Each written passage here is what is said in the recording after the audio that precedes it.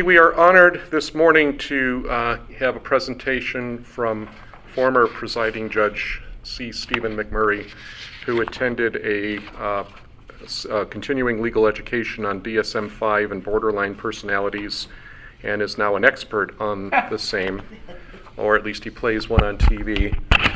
So let's welcome Judge McMurray. Thank you. So I am certainly not an expert on DSM-5 or borderline personality, not by a long shot.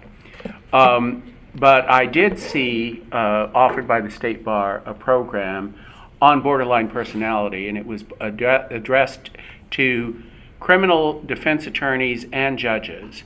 And the thrust of it was that these cases are often the defendants in front of you, and you need to know something about it in order to have a reasonable conversation about punishment, appropriate punishment, mitigation, all of that. And I looked at that and I was intrigued, and I told Charlie I was willing to take it and try to get something useful from this class for JPs. And he said, go for it. Now, when I got into the class, I found that the class actually assumed a fairly high degree of familiarity with DSM-5. And my polling of JPs indicated that most of them didn't know what DSM-5 was. So if the only thing that I managed to produce out of doing this class is to avoid having a JP be in the situation that I was in when somebody referred to a diagnosis based on DSM-5 and I asked, what is DSM? And they looked at me like I was an idiot. If I can save one JP from that scenario, then this class will have been worthwhile as far as I'm concerned, okay? So we're going to start with, that's why this class is called DSM-5 in general, and borderline personalities in particular, because we're going to get to the subject of borderline personalities, but I want to orient everybody to DSM-5. This is DSM-5. This is the big one, and this is the little one. And I bought these, or I had the county buy them when I was the presider. So they belong to the county. They're available to everybody. You can check them out. And what's going to happen is someday some defense attorney is going to refer to DSM-5, and you can say, I have examined it, but I don't have a handy copy. Can you send me the relevant pages for my file? But you need to know basically what DSM-5 is. So the DSM-5, the diagnostic, let's start the slides. Yeah, just use your paper. It's going to take a while. Okay. Diagnostic and Statistical Manual of Medical Disorders. It is used to diagnose psychiatric illness. It's the standard reference book for psychiatrists and psychologists. It's important. It's important for diagnosis, treatment, recommendations, and also very important for insurance coverage. If you're going to get your drugs for schizophrenia paid for by your insurance, you better have the numbers on the diagnosis that's in DSM-5 for the insurance to cover it. It's very, very basic. The original DSM-1 was published in 1952. It's been through various permutations. DS1 through 4 used Roman numerals. DSM-5 switched from Roman numerals to numeric. DSM-5 was published in 2013.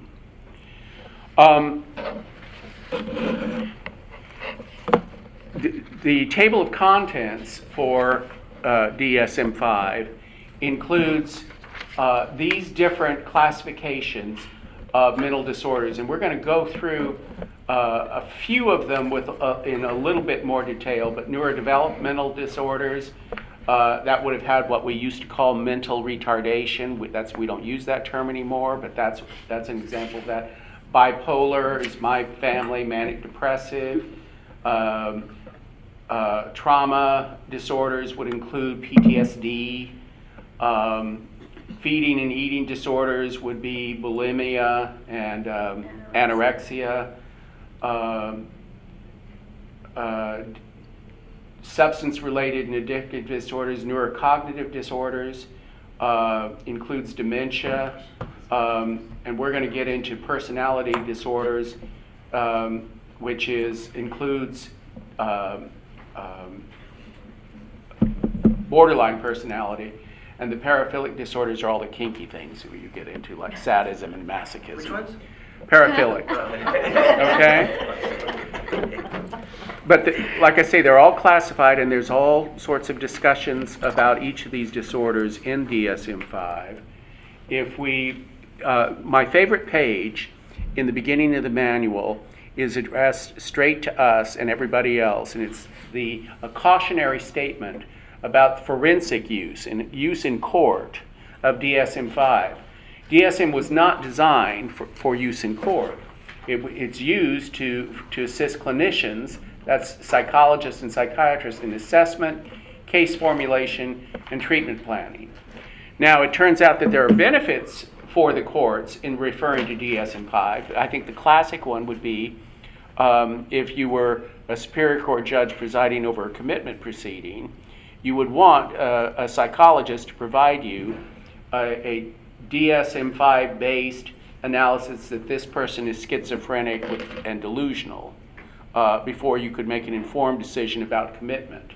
And also it will check unwarranted speculation among lay people like us about the consequences of mental illness. But, and this is a quote, there's an imperfect fit between the concerns of a medical clinician in diagnosing somebody for medical purposes and the concerns of the law. They're not the same things. And a psychiatric diagnosis of any mental illness does not imply any specific level of impairment or disability. You can have a mental disorder and still be criminally guilty. There's no implication that a mental disorder has impaired you from knowing between right and wrong. And so this page at the beginning of DSM-5 that is titled Cautionary Statement for Forensic Use has this last paragraph, which I think we all need to pretty much commit to basic memory.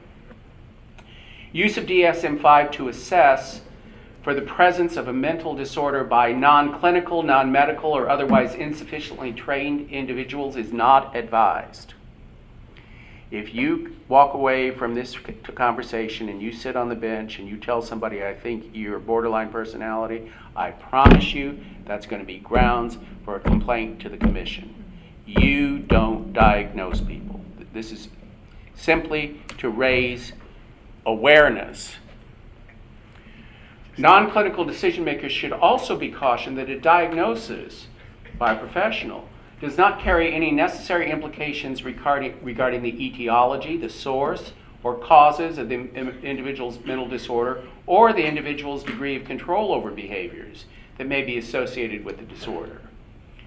Even when diminished control over one's behavior is a feature of the disorder, having the diagnosis in itself does not demonstrate that a particular individual is or was unable to control his or her behavior at a particular time. This is the caution. Why do I still want to go ahead with this conversation? I'll tell you right now. My fundamental reason for going ahead with this conversation is I think it is useful in developing for judges and JPs a higher degree of compassion for the people that are in front of them. You don't need to speak the diagnosis to suspect something and have that suspicion cause you to focus more and with more compassion. That's really what I'm going for here. Okay, so we're going to go back up to not to the table of contents, but we're going to look at a few of the classifications for DSM before we get to personality disorders. Quick look at neurodevelopmental disorders. I think that's the first chapter in DSM. Intellectual disability. also known as intellectual developmental disorder, has its onset during the developmental period and includes both intellectual and adaptive functioning deficits. A federal statute replaces the term mental retardation with intellectual disability. Another type of neurodevelopmental disorder is a communication disorder that would include sound disorders, stuttering, and social pragmatic communication disorder. The autism diagnosis, the autism spectrum, is also part of a neurodevelopmental disorder and shows persistent deficits in social communication and social interaction.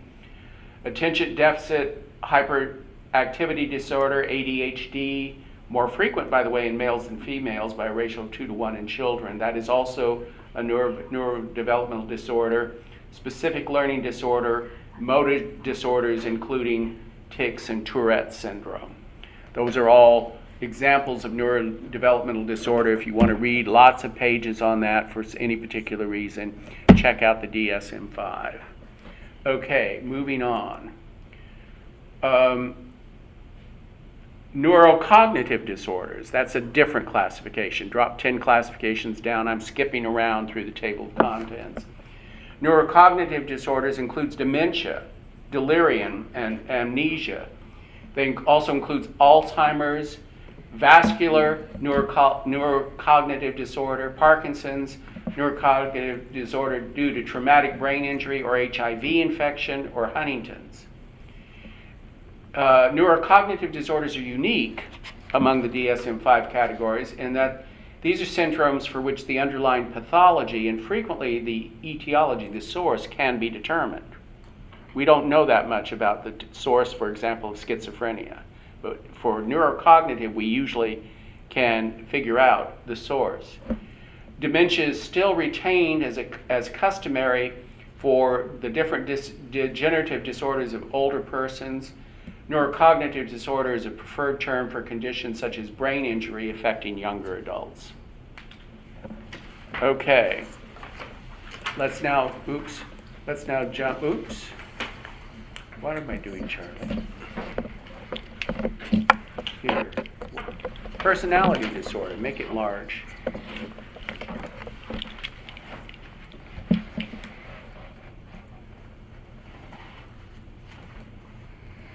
We're getting closer to, we're now in the area of personality disorders. We're going to get in just a moment to borderline personality. But DSM-5 will describe a personality disorder as an enduring pattern of inner experience and behavior that deviates from the norm of the individual's culture. The pattern is seen in 2 or more of the following areas: cognition, affect, how they present themselves, interpersonal functioning, or impulse control. The enduring pattern is inflexible and pervasive across a broad range of personal and social situations. It typically leads to significant distress or impairment in social work or other areas of functioning. The pattern is stable and of long duration, and its onset can be traced back to early adulthood or adolescence. So, in the area of personality disorders, we have various kinds of personality disorders. Paranoid, distrust or suspicious about other people's motives, that suspiciousness that other people's motives are malevolent. Schizoid, now that's not schizophrenia. The schizoid personality disorder is a detachment from social relationships and restricted emotional expression. Schizotypal is an acute discomfort in personal relationships, cognitive distortions, and eccentricities. Antisocial, and we're going to get more heavily into antisocial, but an antisocial personality disorder shows a disregard for and a violation of the rights of others. Borderline, we're going to get more into borderline. By the way, I think these two are closely related. Borderline personality is an instability in interpersonal relationships, self-image, and affects, and marked impulsivity. Histrionic, excessive emotionality and attention seeking. I certainly have found occasionally a histrionic person in my courtroom. I'm not going to call them that, but you know who they Not are. the judge, though, not the judge. No, not the judge. Can you, like an antisocial, for me, I thought would be more of a hermit, like No, introvert. we're going to get No? into it. Okay. But basically, an antisocial personality is a psychopath. Okay? No, I think a hermit might actually be more possibly schizoid. But you can study DSM-5 if you're interested. But this is the place to go. DSM-5. Narcissistic, grandiosity, need for admiration, lack of empathy, avoidance, social inhibition, feelings of inadequacy, hypersensitivity to negative evaluation, a dependent personality. By the way, when I represented Randy Greenwald of the Tyson gang, in his file was a diagnosis that he was a dependent personality. Submissive and clinging behavior related to an excessive need to be taken care of. Why in the world they housed him with Gary Tyson, the most dominant ass in the world? Well, anyway, that's another story. Obsessive compulsive preoccupation with orderliness, perfection, and control. Now, DSM-5 will actually group these personality disorders into clusters. I'm not certain why, but maybe it's because they are considered to be related. Cluster A is the paranoid, the schizoid, and the schizotypal. Cluster B is antisocial and borderline, and again, we're going to get into these two both in some more detail. Histrionic and narcissistic are regarded treated in cluster B. Cluster C is the avoidant personality, the dependent personality, and the obsessive compulsive. So now, Lenore, let's look more at the antisocial personality.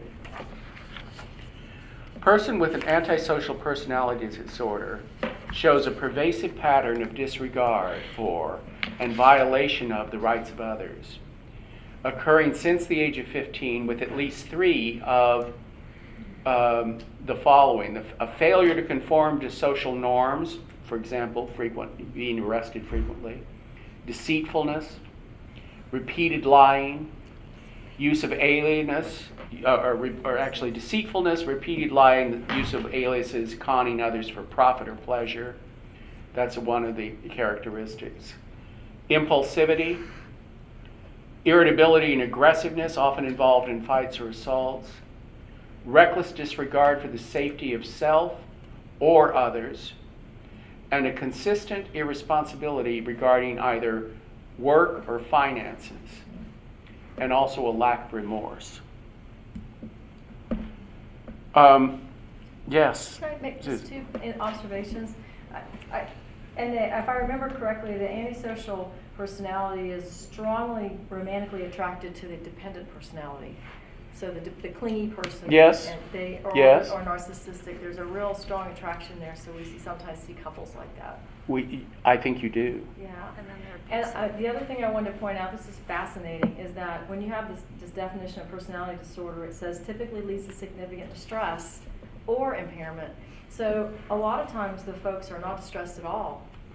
They're perfectly comfortable in their disorder.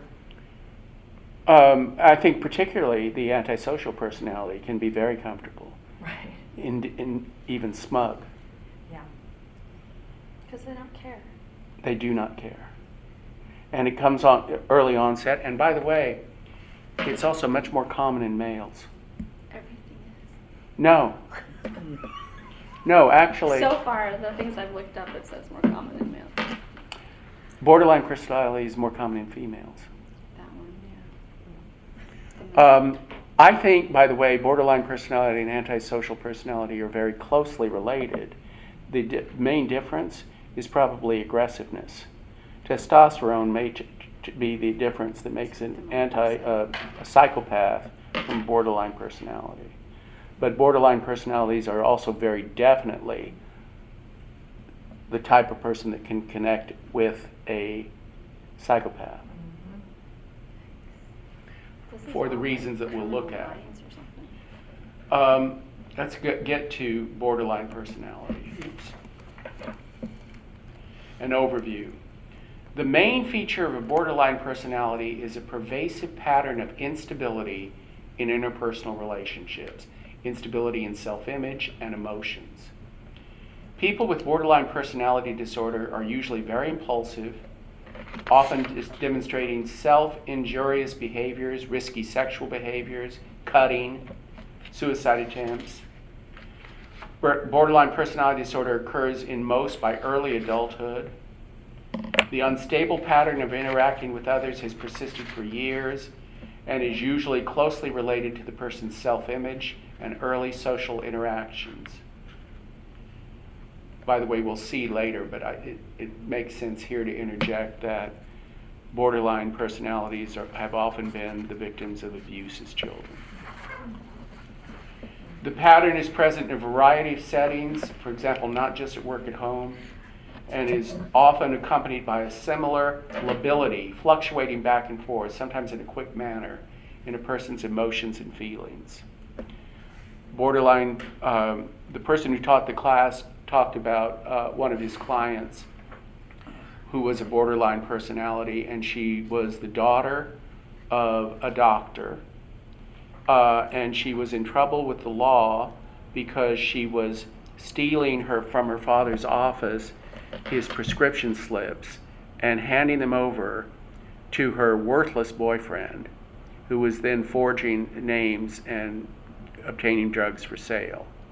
And it's pretty clear that she herself would never have done that.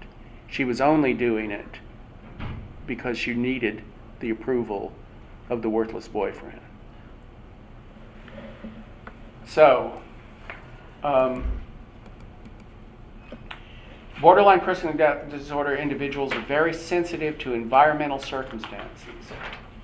The perception of impending separation or rejection, or the loss of external structure, can lead to profound change in self-image, affect, cognition, and behavior. Borderline personality disorder individuals experience intense abandonment fears and inappropriate anger, even when faced with a realistic time-limited separation, or when there are unavoidable changes in plans. For example, sudden despair in reaction to a clinician's announcing the end of the hour of consulting. Panic or fury when someone important to them is just a few minutes late or must cancel an appointment. They may believe that this abandonment implies that they are bad.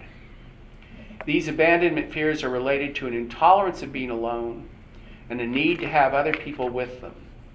Relationships and the person's emotions may sometimes be seen by others as characterized as being shallow.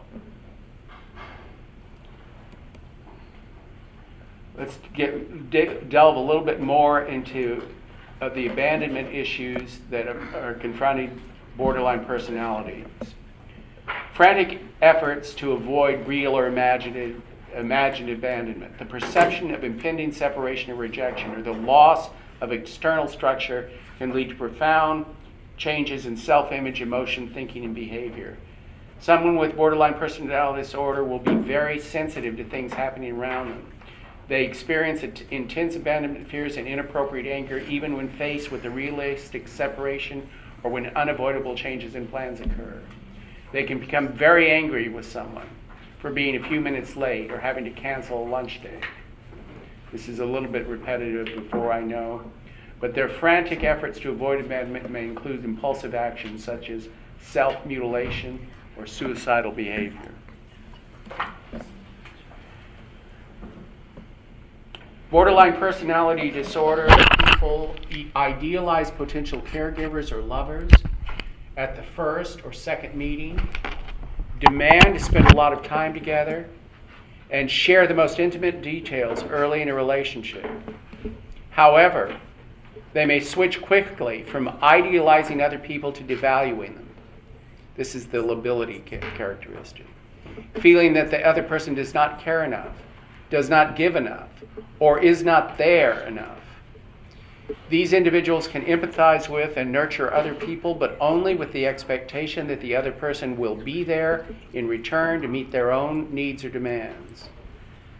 These individuals are prone to sudden and dramatic shifts in their view of others, who may alternatively be seen as beneficial supports or as cruelly punitive.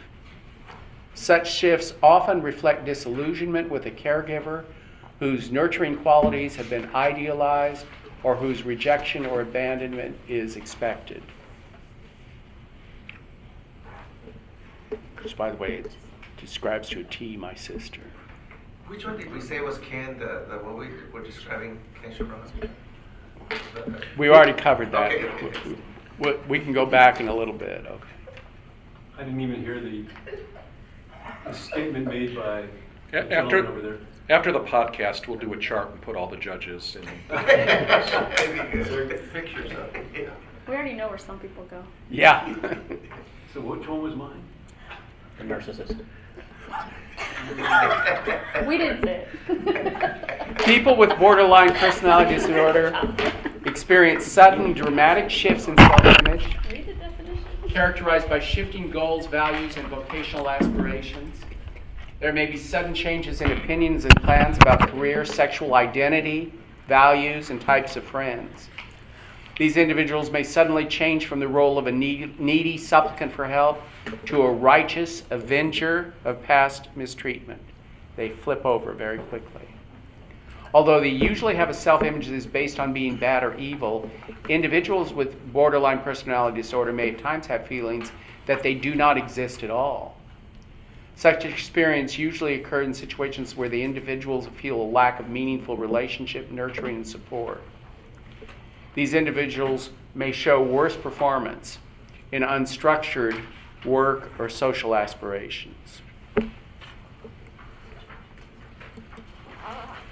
75% of borderline personality disorder subjects are females.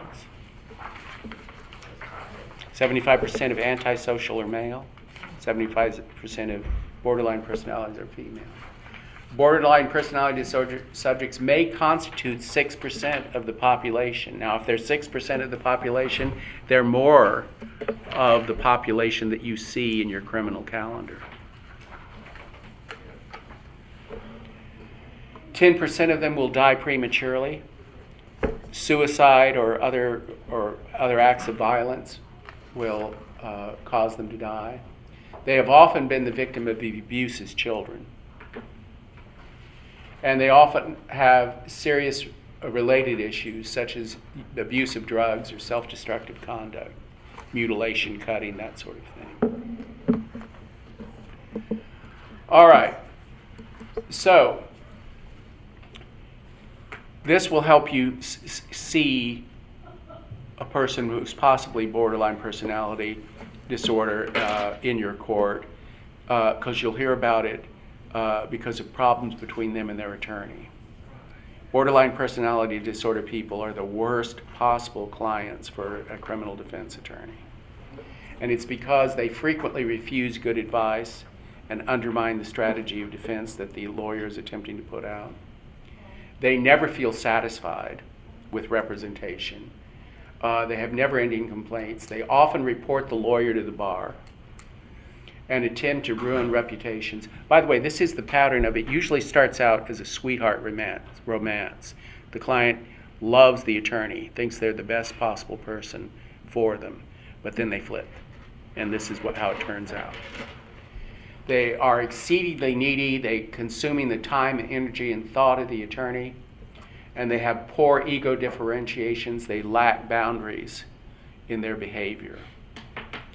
And so again, that you may not see the borderline personality in front of you, but you may suspect, based upon reports about what's going on with the attorney, that the defendant is a borderline personality. You know, Judge, I didn't know about this, but yesterday we had a status conference on the DUI case, and the gentleman, the defendant, had fired his first public defender, and the second public defender.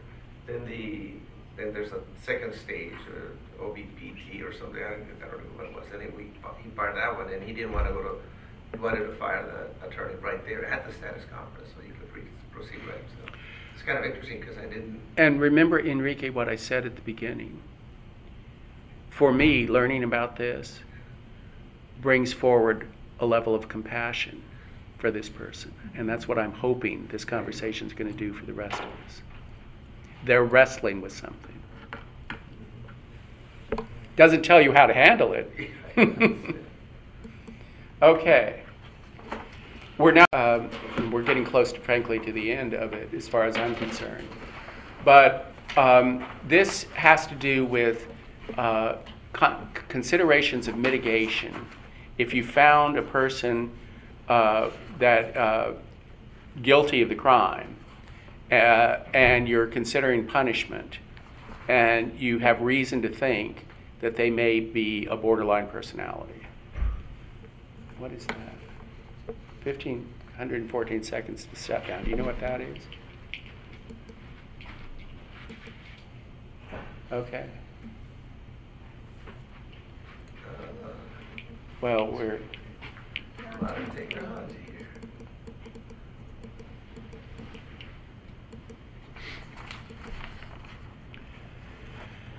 If you're faced in that situation and you're, ideally you'll have a defense attorney with a diagnosis who can make these arguments for you. But if you did, you'd want to know what the defendant's past looked like. Especially be looking for connections. As I mentioned before, a borderline personality person may have been acting to get the approval of someone else. So the punishment that you're designing might want to include a separation from the bad person. Similar question, what role did the defendant play in the criminal activity? Were they the mover and shaker, or were they along for the ride? How likely will the defendant repeat this behavior? Will incarceration promote deterrence? What will promote both justice and respect for the law? Has the defendant accepted responsibility for wrongdoing? And has the defendant already been punished by their behavior?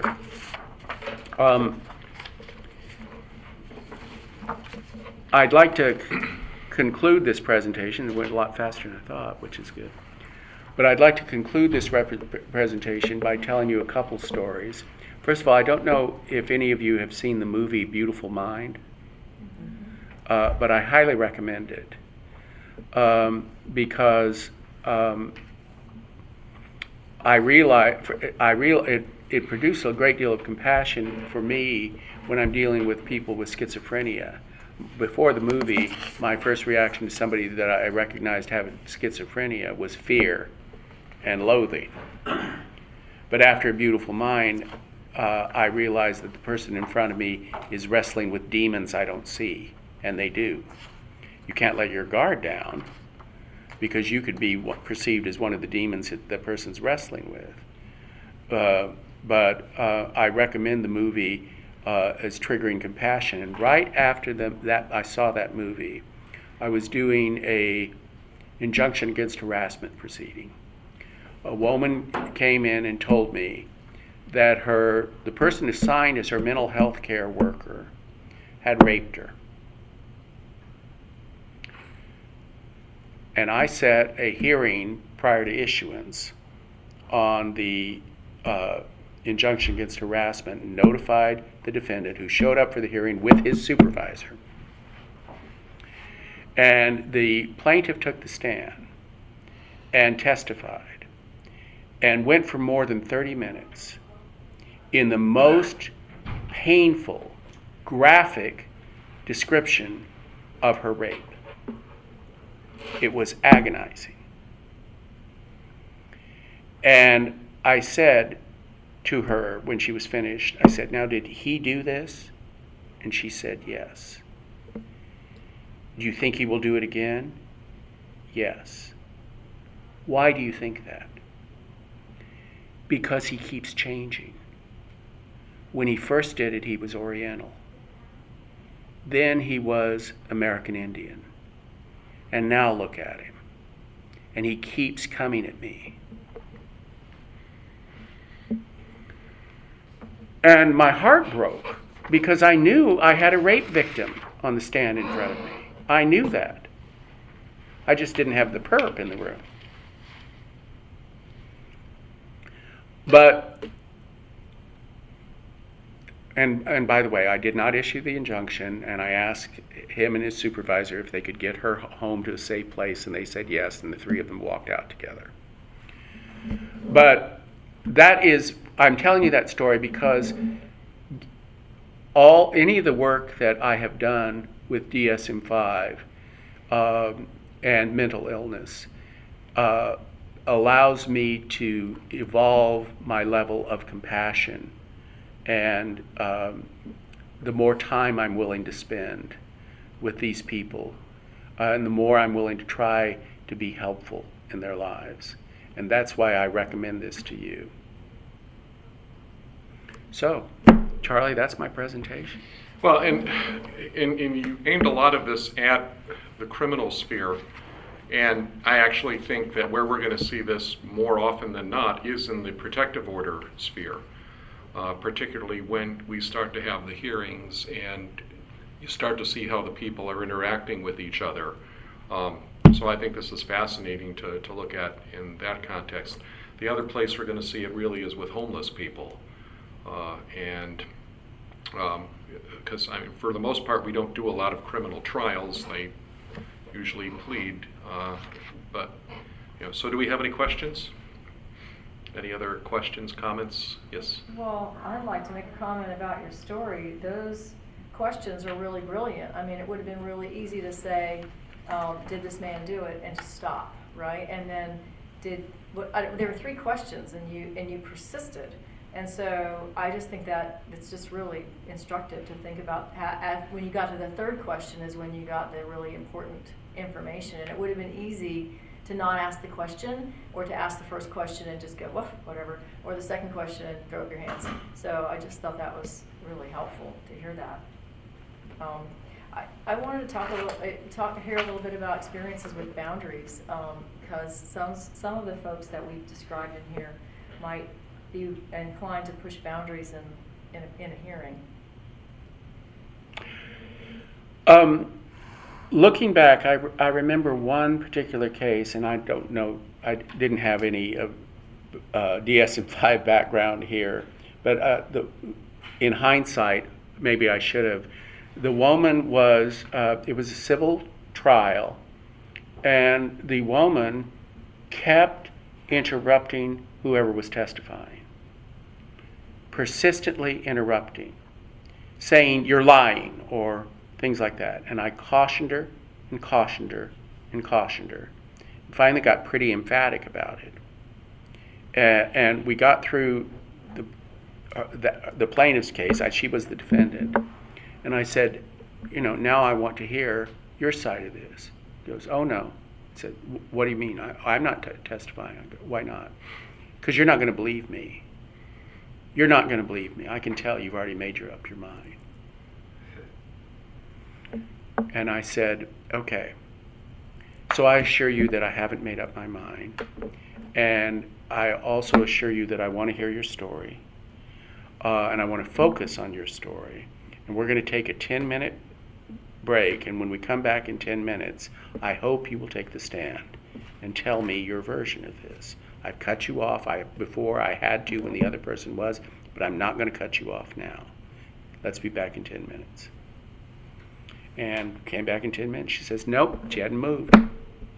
"I'm not taking the stand. There's no use for it." And so I had to rule against her. In hindsight now, I think she probably, I'm not going to even try to classify what kind of disorder, but I think it was a mental disorder to the person I was dealing with. And I don't know that I would handle it any differently, given my responsibilities there. But you are going to see these things. You have seen these things in your job, and you're going to see more of it. And hopefully, this class this conversation will help you be more familiar with it, and also know where to go if you want to look up DSM-5 for any reason. Charlie has it for you. Let's say you're at arraignment and your bells are going off. Hey, I might have a problem here. and the person is not, more on the cognitive side, not understanding what you're saying to them. Procedurally, how would you handle that on Well- appointing counsel? Let's make certain there is a distinction here, okay? I have not been talking about Rule 11 situations. Rule 11 is incompetent to stand trial, and we in Maricopa County can kick a case up to Superior Court for an evaluation of the person's ability to stand trial, ability to be held responsible criminally. But that is an extreme case. What we've been talking about is a lot of nuances far short of Rule 11. So if your bells are going off at an arraignment because you don't think this person is competent, then I don't know how Yarnell handles evaluations for doing it. But excuse me, Charlie, we're still sending them to Superior Court and Justice Court. Yeah, and what Dennis is talking about is a neurocognitive disorder. What happened in Wickenburg is I started appointing the public defender more for elderly people who didn't have family members who could You thought it help was them. dementia? Dementia, yes. So that becomes pretty difficult when that's an issue. And I just say I've had two cases where one gentleman, he just was not comprehending what I was saying to him, and I said, you know what, I just think it'd be better if you had somebody else to talk to.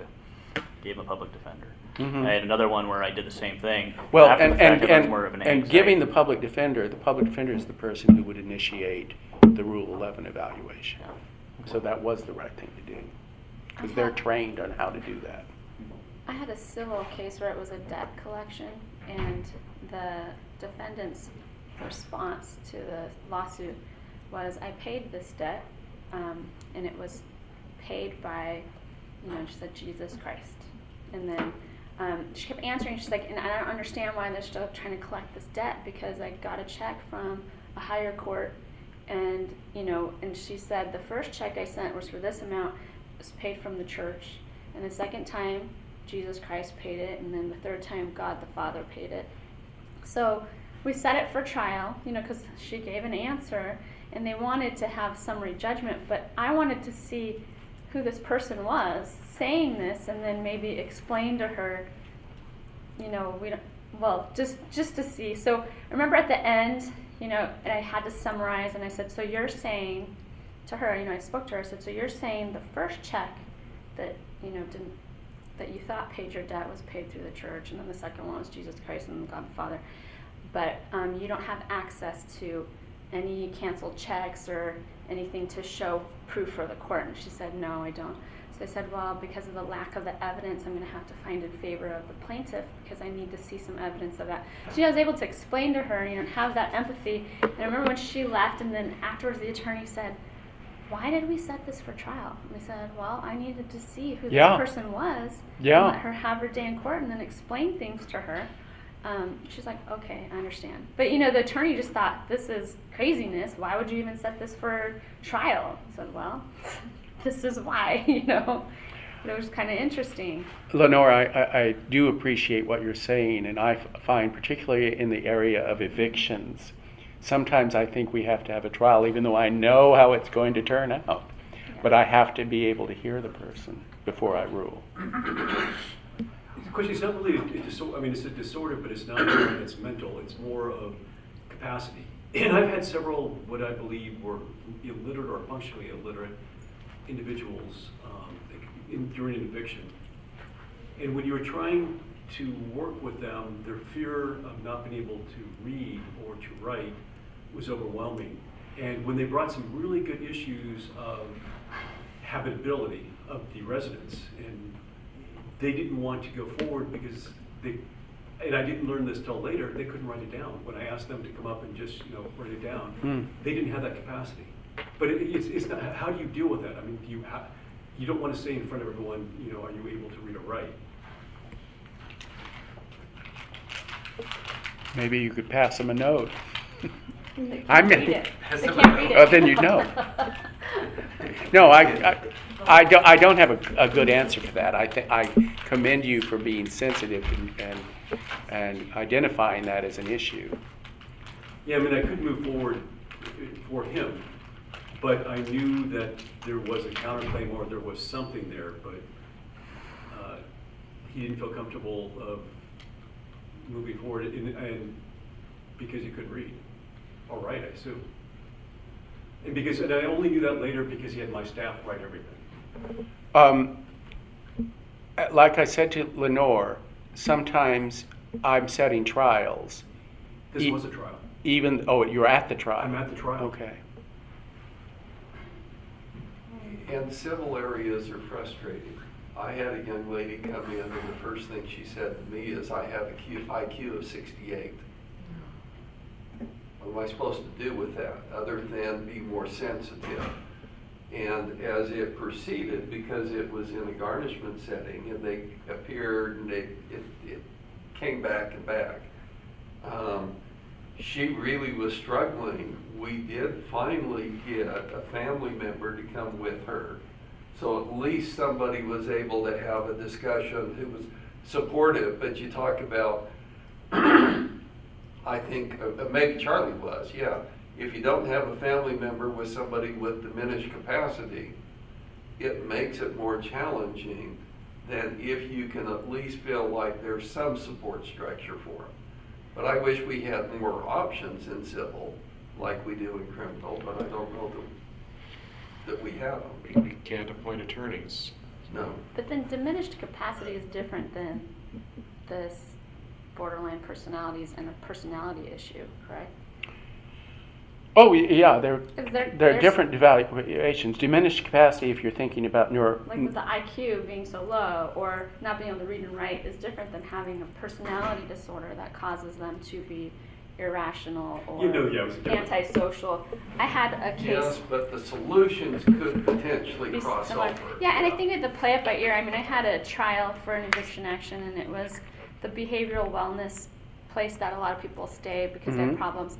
And the mom kept saying, he can't stand alone in this trial. I need to speak for him. I need to speak for him. And I said, well, let me see how he does. And if I feel like he does need help, then we'll go there. And this young man did better at cross-examination than probably any defendant I have ever had. You know, because that's generally the problem with the pro per defendant or litigant is that they don't know how to ask questions. You know, you have to help them like make that into a question. And this guy had, it was so good. And I was like, you know what, ma'am, you can sit down. Your son's doing really well. But he was in the behavioral wellness place because he was SMI and had all these issues. But that didn't limit him intellectually. Keep in mind, you can't have the family member represent. Right, exactly. That's what I told her. But she was saying, he can't speak for himself. He's in this program because he has all these problems. And, you know, I said, well, let's just see, you know, how it goes. And if there had been a problem, then I would have said maybe continue and figure out how to get him the help, maybe through an attorney or get appointed his legal guardian or something. All right, any other questions for Judge McMurray? Thank you. Thank you. Thank you very much. Charlie, these are yours.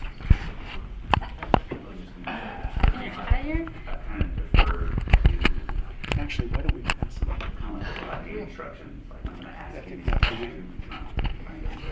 The light. DSM light. Give the young people over there a little bit, that's the big one. Let the mom like whisper. Do the work. We deserve a little. Attorney on the other side of the